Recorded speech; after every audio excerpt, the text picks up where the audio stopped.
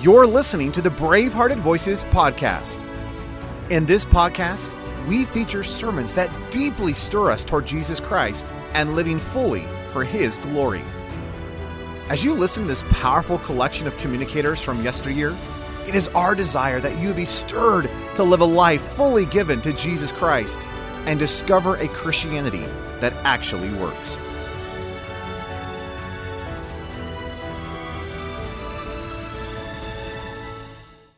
Will you turn, please, to John 15? We are still on line 8 in your outline. We are still dealing with victory. I want you to notice this fourth verse of John 15 and shall read for you the first 4 verses. I am the true vine, and my Father is the husbandman. Every branch in me that beareth not fruit he taketh away, and every branch that beareth fruit he purgeth it, that it may bring forth more fruit. Now you are clean through the word which I have spoken unto you. Abide in me, and I in you. Now it's these words I want you to keep in mind as we continue the study of victory through our identification, our union with the Lord Jesus Christ. In John 14, verse 30, our Lord Jesus declared, The prince of this world cometh, and hath nothing in me. This world, governed by an authority other than the Lord Jesus Christ and our Father, under the control given to him by Adam. He controls the world system, and he's used it against us. And so we have to recognize that when God in grace wanted to provide us salvation, He had to include our 3 worst enemies. This morning we talked about the worst of the 3, and I always identify that one as me, as I. You can call it the flesh, you can call it the old man, you can call it self. I don't care what you call it, as long as you don't try to escape the fact that it's you. Anything else you want to give it, any other term, doesn't affect anything. Paul said, I am crucified with Christ. Now, what we saw then was that God's method of saving us from the tyranny of our traits and our habits and our attitudes and of temptation was by our union with the Lord Jesus Christ. When He went to the cross for us, He was so totally and completely identified with us that we said, looking down on that scene from the throne, our God the Father saw 2 people on the cross, Christ and you. We were crucified with Christ. Now it remains for us to see that. I shan't go further with that other than to say, if you understand how to have victory over you, that's only one of the 3 enemies with which you have to deal. The second is in the world. In 1 John, the 2nd chapter, and verses 16 and 17, we learn more about the world, not only that it's governed by this ancient foe, but something about the nature of it.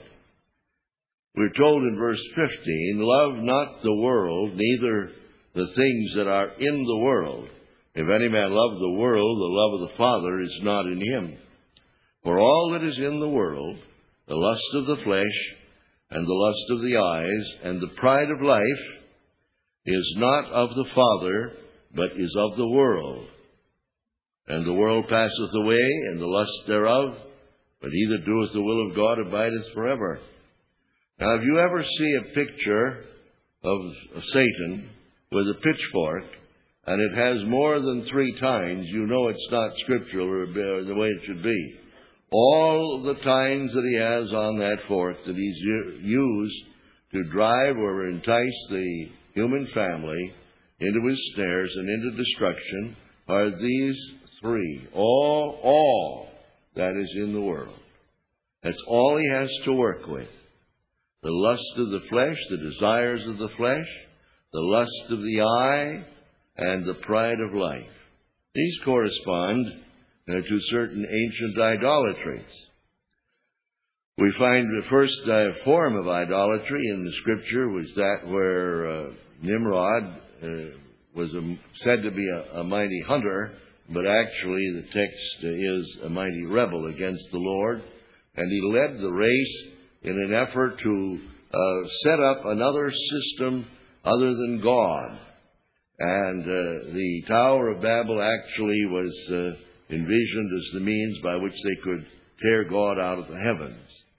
And Nimrod, so we are told in some of the books, I don't know just where they get their authority, but it's been held generally, and I've never tried to challenge it, that Nimrod took his father's wife, not his mother, but in an incestuous relationship. He took his father's wife, Semiramis, and enthroned her as the goddess in this temple that had been erected, and gave a new theology, which was the theology of sexual indulgence as being the means by which they could fulfill religious obligation as well as satisfy their appetites.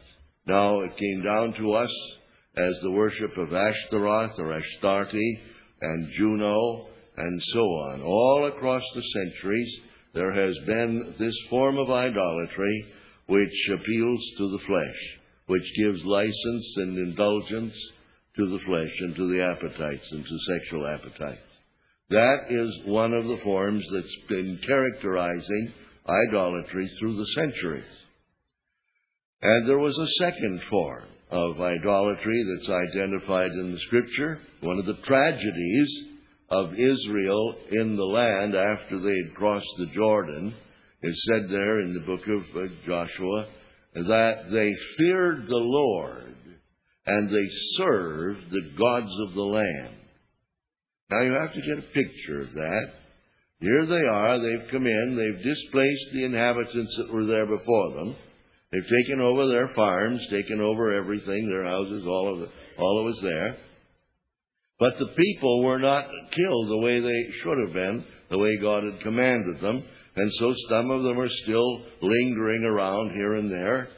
And can you see an Israelite family that have occupied a farm by one of the families that had been there, and they're not doing so well.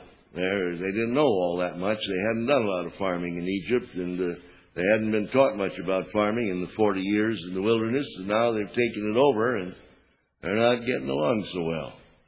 And the fellow that once farmed this land comes up and walks along and says, well, I see you're not running this as well as I did when I had it. And the Israelite who says there, well, I don't know, I'm doing the best I can. No, you're not. You're not doing nearly as well as you should. Do you see that pile of stones over there in the fence corner? Yeah, I've often wondered about that. They're dirty. What was that? Well, he said, that's the altar to Baal. Well, what's Baal? Well, Baal is the owner of this place. That's the evil spirit that controls this place. And you can't have a crop here unless you get his cooperation. And the way you get his cooperation is to bring a sheep and you kill it and put the blood there and make a sacrifice to Baal.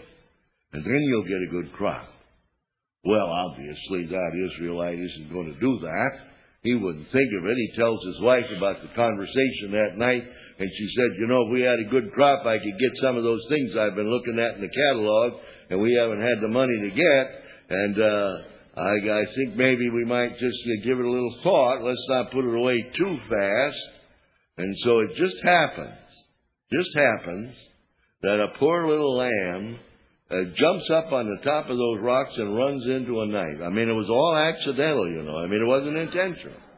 Just runs right into it, and it just cuts its throat. And so what can he do? He just leaves it there and lets the blood run. And sure enough, he gets a good crop. And so the word spreads. And so here you've got a people that God's delivered. And they found a little compromise here, a little compromise there. And the result? They feared the Lord, and they served the gods of the land. They brought judgment on them because of that. Now that's the world. That's the lust of the eye, things that they could see and get. And it corresponds to the worship of Baal.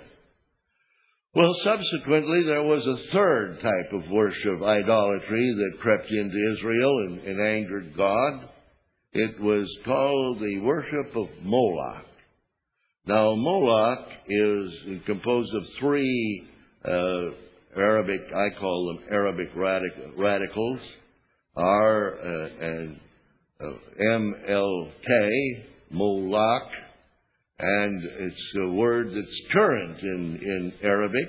For instance, when we first arrived in Egypt in 1945, Egypt had a king, and we were there on the day of the opening of Parliament when the king rode by right in front of the American University guest house where we were staying, and we stood inside the fence and climbed up on the fence, and we could see the beautiful horses, Arabian horses, coming by in the gold coach. And as the king approached, the people took up a great cry, Melik Kabir, Melik Kabir. Same radicals as you had in Moloch, means king.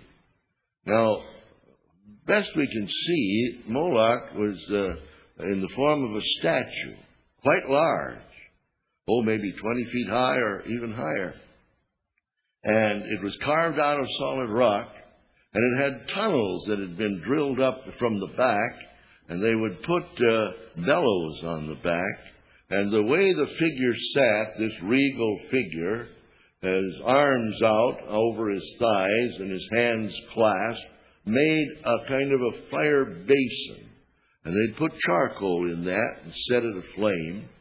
And then the priest would get behind and work the bellows until they had a red bed of coals.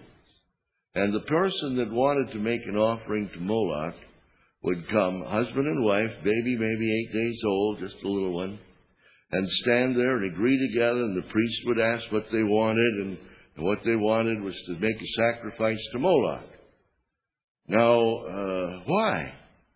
Well, you see, the worship of Moloch was associated with position, with power, with influence over people, or, if you please, the pride of life. So here's a mother, here's a father with their child, usually a firstborn. And the father would take the child the way a basketball player would try to establish a trajectory, and then would throw the little one up in the air with the purpose of landing right in that bed of coals and be consumed. You see, that's horrible. That's horrible. Sure, it's horrible. But it's also horrible that parents in our day and our generation are sacrificing their children to their ambitions. We have a great deal of the worship of Moloch today. Now, that's all there is in the world. The lust of the eye, the lust of the flesh, and the pride of life, the worship of Astarte, the worship of Baal, and the worship of Moloch. Now, that's all he has. He doesn't have any more. That's it. That's all that's in the world. Now, you and I once were walked according to the course of this world, according to the prince and the power of the air, that same spirit that now works in the children of disobedience, among whom we all had our manner of life in times past, fulfilling the desires of the flesh and of the mind, and were by nature the children of wrath, even as others. But God, for His great love wherewith He loved us even when we were dead in trespasses and sins, has provided us victory, so that now that we've been washed in the blood of His dear Son, we've been born into His family, we can go back into that world where once we were slaves, and we can be there safely and free. Why? How could God work so marvelously that He could trust us, who once walked according to the course of this world, to go back into that world without fear that we were going to be forced back into slavery? Well, it's marvelous to realize that when God purposed our salvation, He included everything that was necessary for us to be everything that He wanted us to be. And He called it so great salvation. And everything the Father purposed, the Son provided. It's been made available. And everything that the Son provided, God the Holy Spirit is here now to make real and effective and operative in my life and in yours. And therefore we have the text of the conference. How are we going to escape if we neglect so great salvation? If God knew we needed it, and Christ provided it, and the Holy Spirit wants to make it operative in us, how in the world are we ever going to escape the consequences of doing nothing about it? Not even caring enough to find out about it, much less to appropriate it and act on it and live in it. Well, that's where we are. Now, how did God design that we were going to have victory over the world? Well, I'll tell you. We found out that we have victory over ourselves by our union with Christ in His death. We are crucified with Him. Knowing this, that we are crucified with Christ, that the body of sin might be destroyed, annulled, that henceforth we should not be the bond slaves of sin. So it's as we see ourselves on the cross, crucified with Christ, that we have victory in the moment of temptation. But that's not the only place He went. We saw in John 15:4, He said, "Abide in me." Now, He's not telling the branch to abide in the vine, because if it's been put there by God the husbandman, it's going to stay in the vine. But He's talking about something that we consciously must do, something that is a responsibility to do, something to abide, to live, to dwell. Now, where do we find the Lord Jesus initially and find we were in Him and with Him? Well, we were crucified with Him. But did He stay on the cross? No. They took Him down from the cross and they laid Him in a tomb. Well, how many people were on the cross? Well, the proper answer would be Christ and me. There were two of us there. He was dying there for me and I was dying there with Him. That's historical. The day Christ died, you died. The day Christ died, I died. I don't have to think dead and play dead and try to be dead. This is a history. When He died for me, I died with Him. Now, how many people were in the tomb? Two. Who were they? Christ and me. We were buried together with Him. As baptism is a picture, we were immersed and submerged in Him in the tomb. Why? Because as we understand that we're buried with Him, it immunizes us to the attraction and the appeal of the world. Let me illustrate it. Here's a man who's been very successful in business. And he went back clear time of the first Model A Ford. And ever since then, he's been buying a new car every year. And the salesman knows, he just writes it down. He's got one sold. But something happened. This here in Minnesota, my elderly relatives used to say, if you make it through March, you're going to make it for another year in Minnesota. Well, this fella never made it through March. Then September comes and the new models come out. And so the salesman looks at his book and it says, boy, old Harry is not here. I can't give up that easy. So he goes out to the cemetery and stands over the grave and he starts to talk to Harry about how attractive the new models are. Tells him how high the tail fins are and how much power it's got and what mileage it gets. Well, I'll assure you, where Harry is, wherever it is, he's not interested in the new models. There's something about being buried that puts a distance between you and the advertising. You're just not that excited about it anymore. And so God's way of dealing with us and the world was that we were to abide in Christ, buried with Him. Now, if that's the case, then there's a gulf fixed between us and the world we're in. We can go back into it and not be susceptible to it. So we've got to understand then that God had a method, but it's a method that demands obedience. He said, abide in me. That means live. That means reside. That means make your home. Abide in me, crucified with me, to have victory over yourself. But abide in me, buried with me, to have victory over the world. The lust of the eye, the lust of the flesh, and the pride of life. And once you see this, and once you understand it, and once this becomes part of the affirmation in your daily prayers, Father, for this day I see myself by faith in union with Christ on the cross, crucified with Him, and buried with Him, that I might walk back into this world governed by your ancient foe and not be susceptible to its enticements. It's astonishing the way God honors His Word when we are simple enough and childlike enough to believe it and obey it. And He said, abide in me. Well, we've dealt with two of the enemies, the flesh and the world. But we still got a third one to worry about a little bit.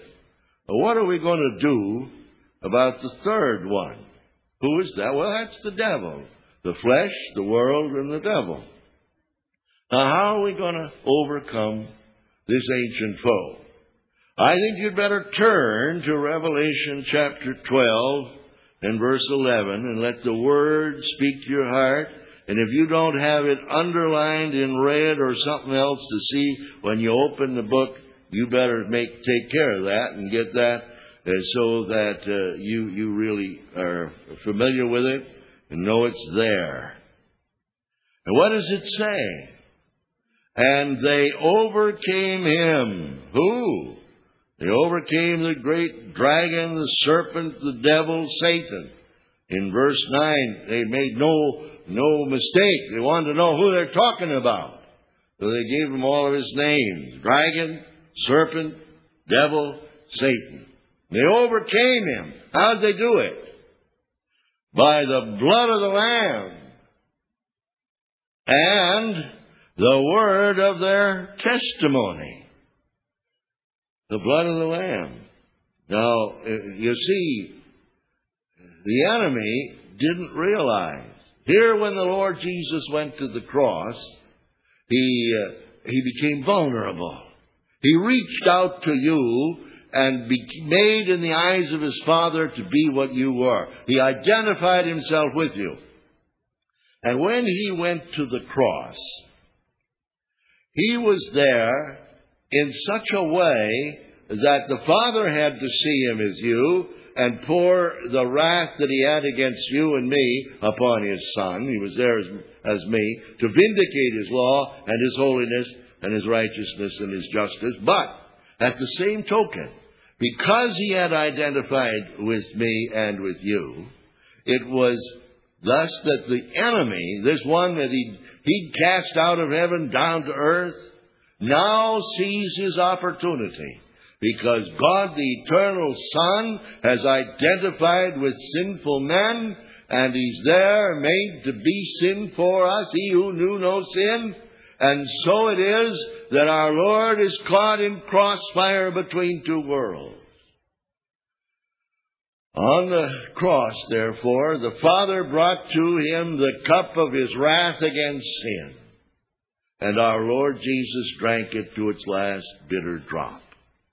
But also, because He was there as you, as me, and was God, thus I so identified, we find in the Psalms that all of hell gathered around the cross. And those 3 hours of darkness, I believe, are described in the Psalms when it tells us that His heart was melted like wax, He was wounded. He was bruised. He didn't even resemble a man. Why? Why, every arrow in the quiver of hell was loosed at the Son of God. Every spear was thrown at him. Buffeted him. Everything that could be done by the God of this world against the God of heaven and earth, who's identified with us as sinners and thus become vulnerable.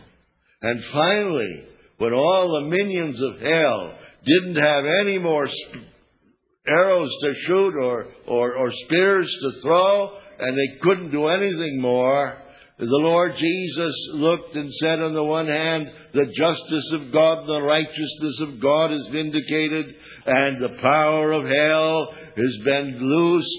Life has said to death, do your worst. Light has said to darkness, this is your moment. Truth has said to the lie, have at it. And then our Lord Jesus said, it's finished. And he died. Gave up the ghost. And his heart broke and his blood rushed out from his heart. And he died and was taken from the cross. And he was buried. And the third day, that God life that could not die returned again. And when he came forth from the grave, he led captivity captive. And we follow in the train of his triumph. And what is our testimony? That we were the ones for whom the Lord Jesus died. We once were the slaves of hell. We once were locked into the control of the God of this world. We once had chosen him to govern us, but we renounced him. We repudiated him. We've committed all we are and have to Jesus Christ. And Christ died for us. And Christ conquered that ancient foe. And so we overcome him by the blood of the Lamb and the word of our testimony.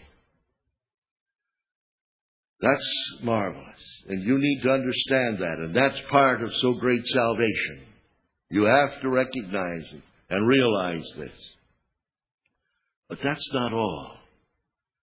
You see, the Lord Jesus Christ not only wanted to give us personal victory over our defeated foe, but he also had another responsibility which was part of so great salvation. So you've got to turn now to Ephesians, the first chapter, and verse 20. Because here we're going to find that the Spirit of God has something very important to say to us. Paul, writing to this church at Ephesus, tells them that he's praying for them, that the eyes of their understanding may be opened, that they may know, as one of three things, the greatness of his power to usward who believe, according to the working of his mighty power which he wrought in Christ, when he raised him from the dead, and set him at his own right hand in the heavenlies, far above all principality and power and might and dominion, and every name that is named, not only in this world, but also in that which is to come, and hath put all things under his feet, and gave him to be the head over all things to the church, which is his body, the fullness of him that filleth all in all. So what is he saying? Now, I have a King James Bible, and I have in the second chapter, the first two words are and you. Anybody else have one? I'm often alone. Let's see if have you got one? Well, this is what I want you to do. I want you to put a little circle around and you. And then I want you to run a line up on the side there, up to verse 20. And I want you to run that line over so that it reads like this: that you might know the exceeding greatness of his power, which he wrought in Christ, when he raised him and you from the dead, and set him and you at his own right hand in the heavenlies, far above all principality and power and might. Because that's exactly what it is. I used to wonder, why in the world did the King James translator start the second chapter with and you? Because and is a conjunction, and the function of a conjunction is to conjunct. And I couldn't see, by looking at it, what the where it conjuncted. But I found out that if you put that and you up there, you get the meaning of it, which He wrought in Christ when He raised Him and you from the dead. And you're going to look at me, and you ought to, and say, aren't you playing fast and loose with the Scripture to shift words around like that and get them all mixed up and put arrows here and there? Well, I might, and I might be intimidated by your accusation if you had the temerity to make it, but I'm not counting on that. I think you figure that I must have had a way out of this before I walked into it. I want you to go down to verse 5, will you, of the 2nd chapter? You see, the way we read it is this, that we might know what is the exceeding greatness of His power to us for to believe, according to the working of His mighty power, which He wrought in Christ when He raised Him and you from the dead and set Him and you at His own right hand in the heavenlies.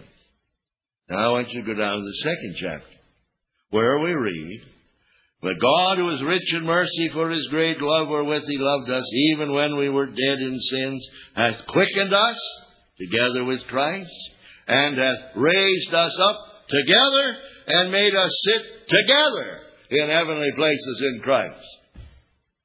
Now, you want to fight my and you? I don't think so. I got you right in the corner here. That's what He's telling you, that there were two people on the cross, Christ and you, that He might provide you victory over temptation. And there were two people in the tomb, Christ and you, that you might have victory over the world.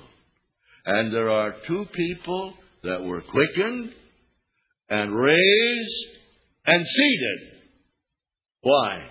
That you might have victory over principalities and powers and the rulers of the darkness of this age.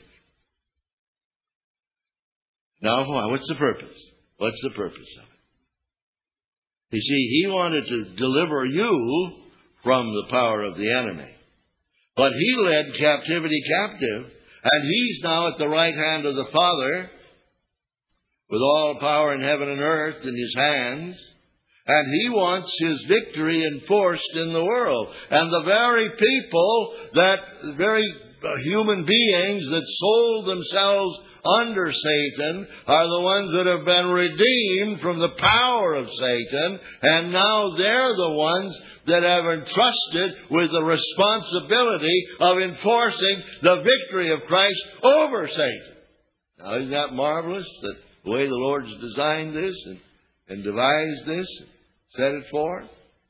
And that's part of salvation. Because what did He say? He said when He was there, that the Spirit of the Lord is upon me to preach liberty to the captives. How's He going to do that? There's only one way, and that's to lead captivity captive and come back and take that authority and take that power. Well, now, who's going to enforce it for Him? Obviously, He could have used angels. He's got enough of them. As near as we can figure out, He's got about 200 million. Now, that ought to be able to find enough to do it. But you see, the ones that came under Satan are still under Satan, and the ones that didn't revolt with Satan are serving God. And so God in His wisdom and God in His love has turned the enforcement of His victory over to those that once were the slaves of Satan, over to us. And so the Lord Jesus said in John 15:4, you abide in me. You abide in me, crucified with me to have victory over yourself, buried with me to have victory over the world, and quickened and raised and seated with me to have victory over principalities and power.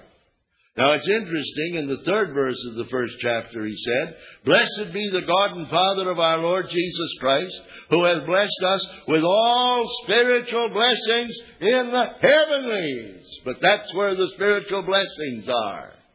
And that's where we're to abide. That's where we're to live. That's our natural habitat in Christ. Seated in Christ in the heavenlies. And He said, you abide in me. Now you live in me. You dwell in me. You reside in me. You make your home there. But it's much easier for us to make our homes here and think those are just nice, pious words that really don't have great application to our daily lives. But I assure you, dear friend, that this is God's way of delivering the captives. He's put you in charge, in trust, with enforcing His victory. Now, how does it work? Well, there have been many times when I've been witnessing to someone and they've said something like this. Well, I hear what you're saying, and I guess I could spell all the words you're using, but they don't make any sense to me. I don't comprehend anything that you're saying. It's just words. I don't really see it.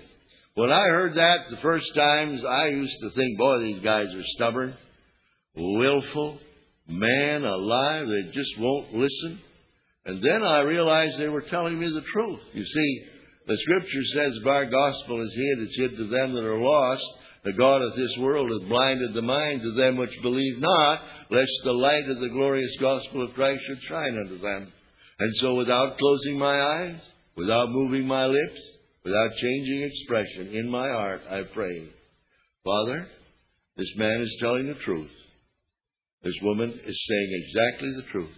They can't see, doesn't understand.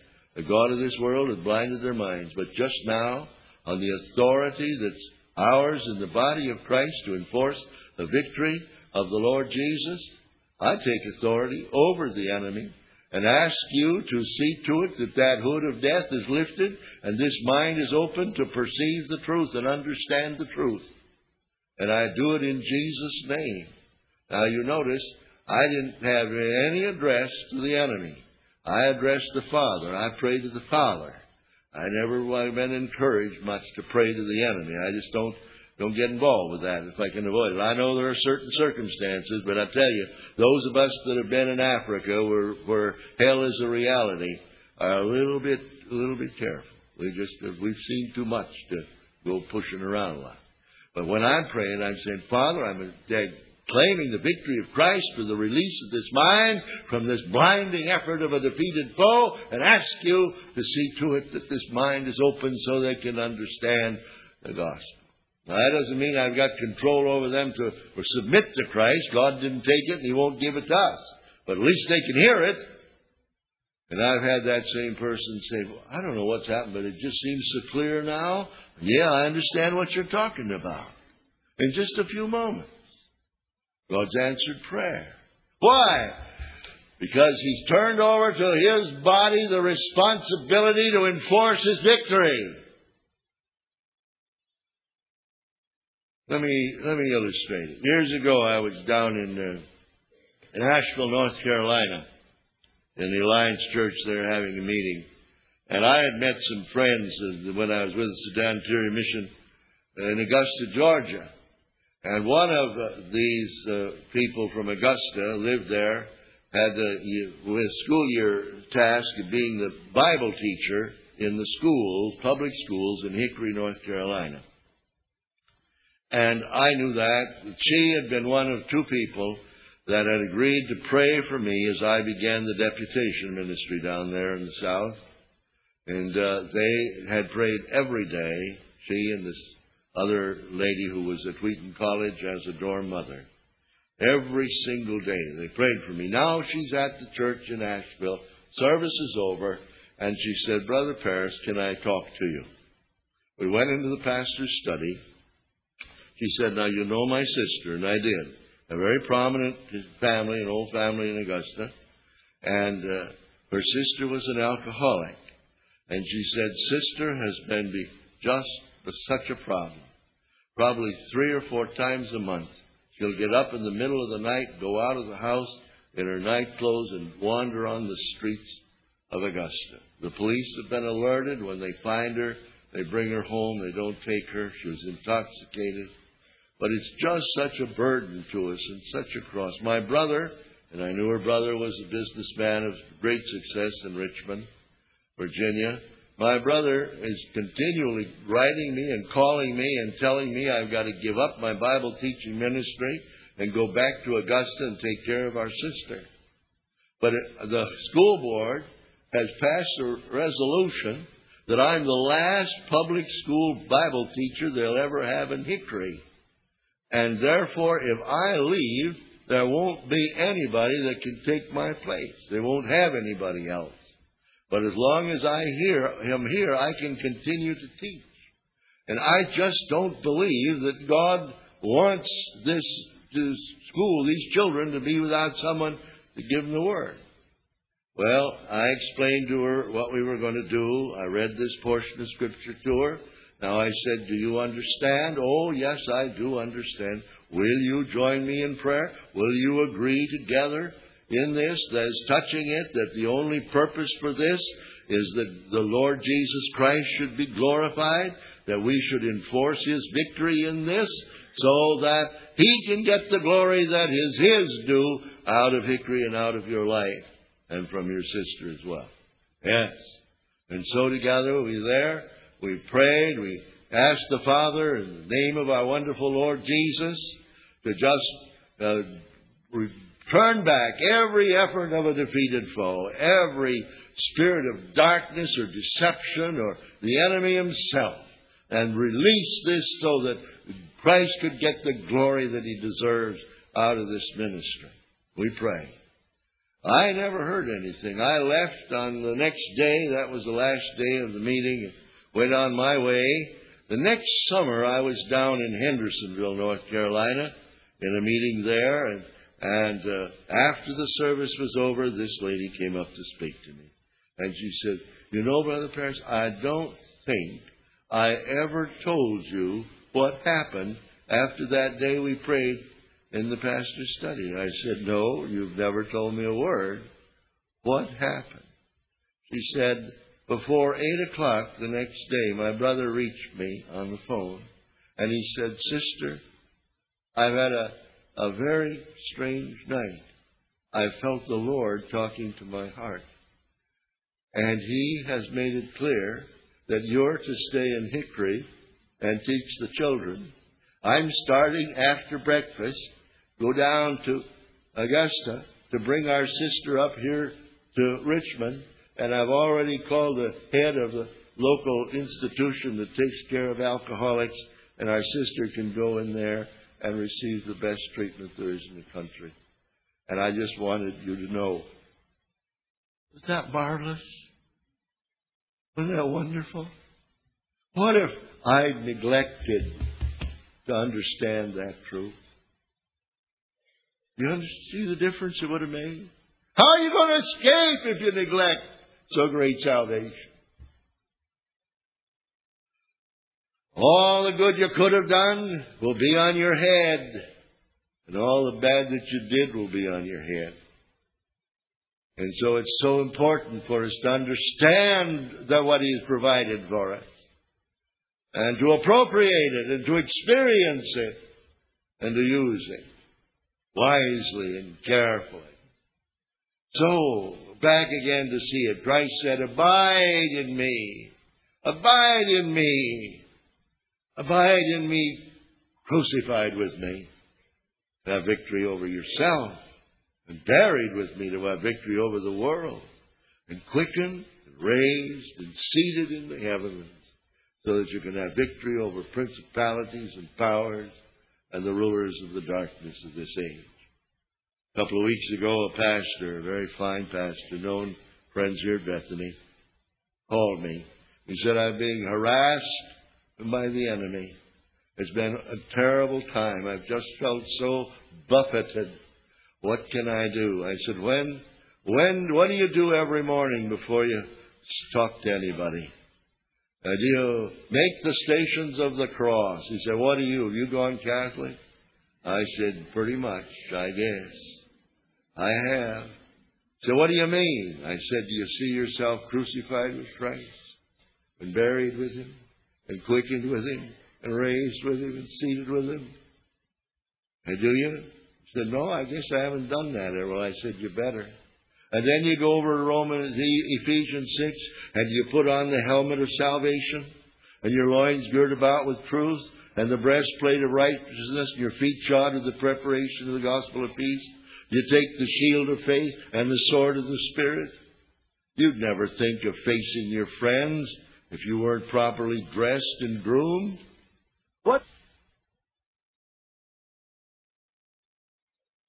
just to hang on our wall? No, He gave it to us to use by faith. Why do you think the Lord Jesus said, abide in me? Is it just because you want to say something to fill up the verse? No, because it's a secret to your victory and your triumph and your blessing. And if we neglect so great salvation, we're going to have to pay the price. And I said to the pastor, now I think you just better make a practice. I said, no, I'm not taking up Catholic Stations of the Cross. What I've done is understood my identification with Christ. He said, I know that. I was trying to be facetious. I said, don't ever be facetious about this. This was salvation. Salvation, deliverance from our three greatest foes, from ourself, the world, and the devil. We need to see them in relationship, and we need to be prepared to practice them every day. You know, they called a company of people 250 years ago Methodists. And I don't believe any of us get very far with God until we become Methodists, in the sense that we have spiritual discipline that we accept upon ourselves every day in order that we might have the benefit of the victory of Christ in His great cross work for us. Abide in me. He said, and I will abide in you. I want you to look up and see the lights above you. Just take a quick look up somewhere. He said, if you abide in me, I'll abide in you. Now, those light bulbs there have 5 grooves on the base. 5 threads. And I've given them names. You expect me to, wouldn't you? The first one is crucified with Christ. And the second one is buried with Christ. And the third one is quickened with Christ. And the fourth one is, or the next one, I guess I lost count, is raised with Christ. And the final one is seated in the heavens. Now he said, if you will abide in me, crucified with me, buried with me, quickened with me, raised with me, seated with me, I'll abide in you. And look what happens. When the light bulb is seated in the socket, the energy that the light bulb didn't generate from another source flows through the light bulb, and the light bulb becomes incandescent. And that's what He wants to do with us.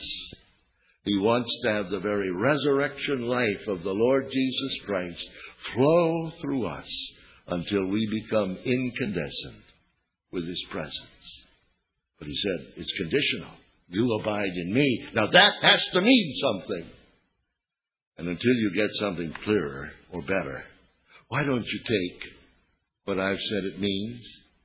And if we find out it means something else, we'll both change. But until it does, let's make it work, because it works. Let's make it work. Shall we pray? Father, there are more people here tonight than there were nearly twice or 3 times as many than there were in the upper room on the day of Pentecost. Enough people here to change the world for Thy dear Son. But if we neglect so great salvation, we're going to not only be buffeted and harassed by our ancient foe, ensnared by the world, defeated by the flesh. We're going to rob the Lord Jesus of the glory that's His due, that much fruit that He declared we could bear, and we're going to stand before Him ashamed of His coming. And so, Father, somehow tonight we're asking that Thou, by the Holy Spirit, will breathe upon us, and that there will come to our hearts an insatiable desire, not just to know the truth. Thy word says if we know these things, happy are we, if we do them, not just once, but every day. And so to that end, Father, we're asking that Thou, by the Holy Spirit, will press the word in upon our hearts. If there be those who have special need tonight that Thou hast made them aware of, give them the wisdom and the judgment, good sense, to deal with it before they leave the house. We ask in Jesus' name. Amen. Bravehearted Voices is brought to you by the Ministry of Deeper Christian in partnership with Ellerslie Discipleship. Our passion is to help you grow spiritually by providing Christ-centered resources, discipleship, and training in the Word of God and the victorious life of Christ. Our agenda is to bring back the stuff of old, the sort of Christianity that is lived out with the gusto of heaven and actually and practically works. For more, visit braveheartedvoices.com.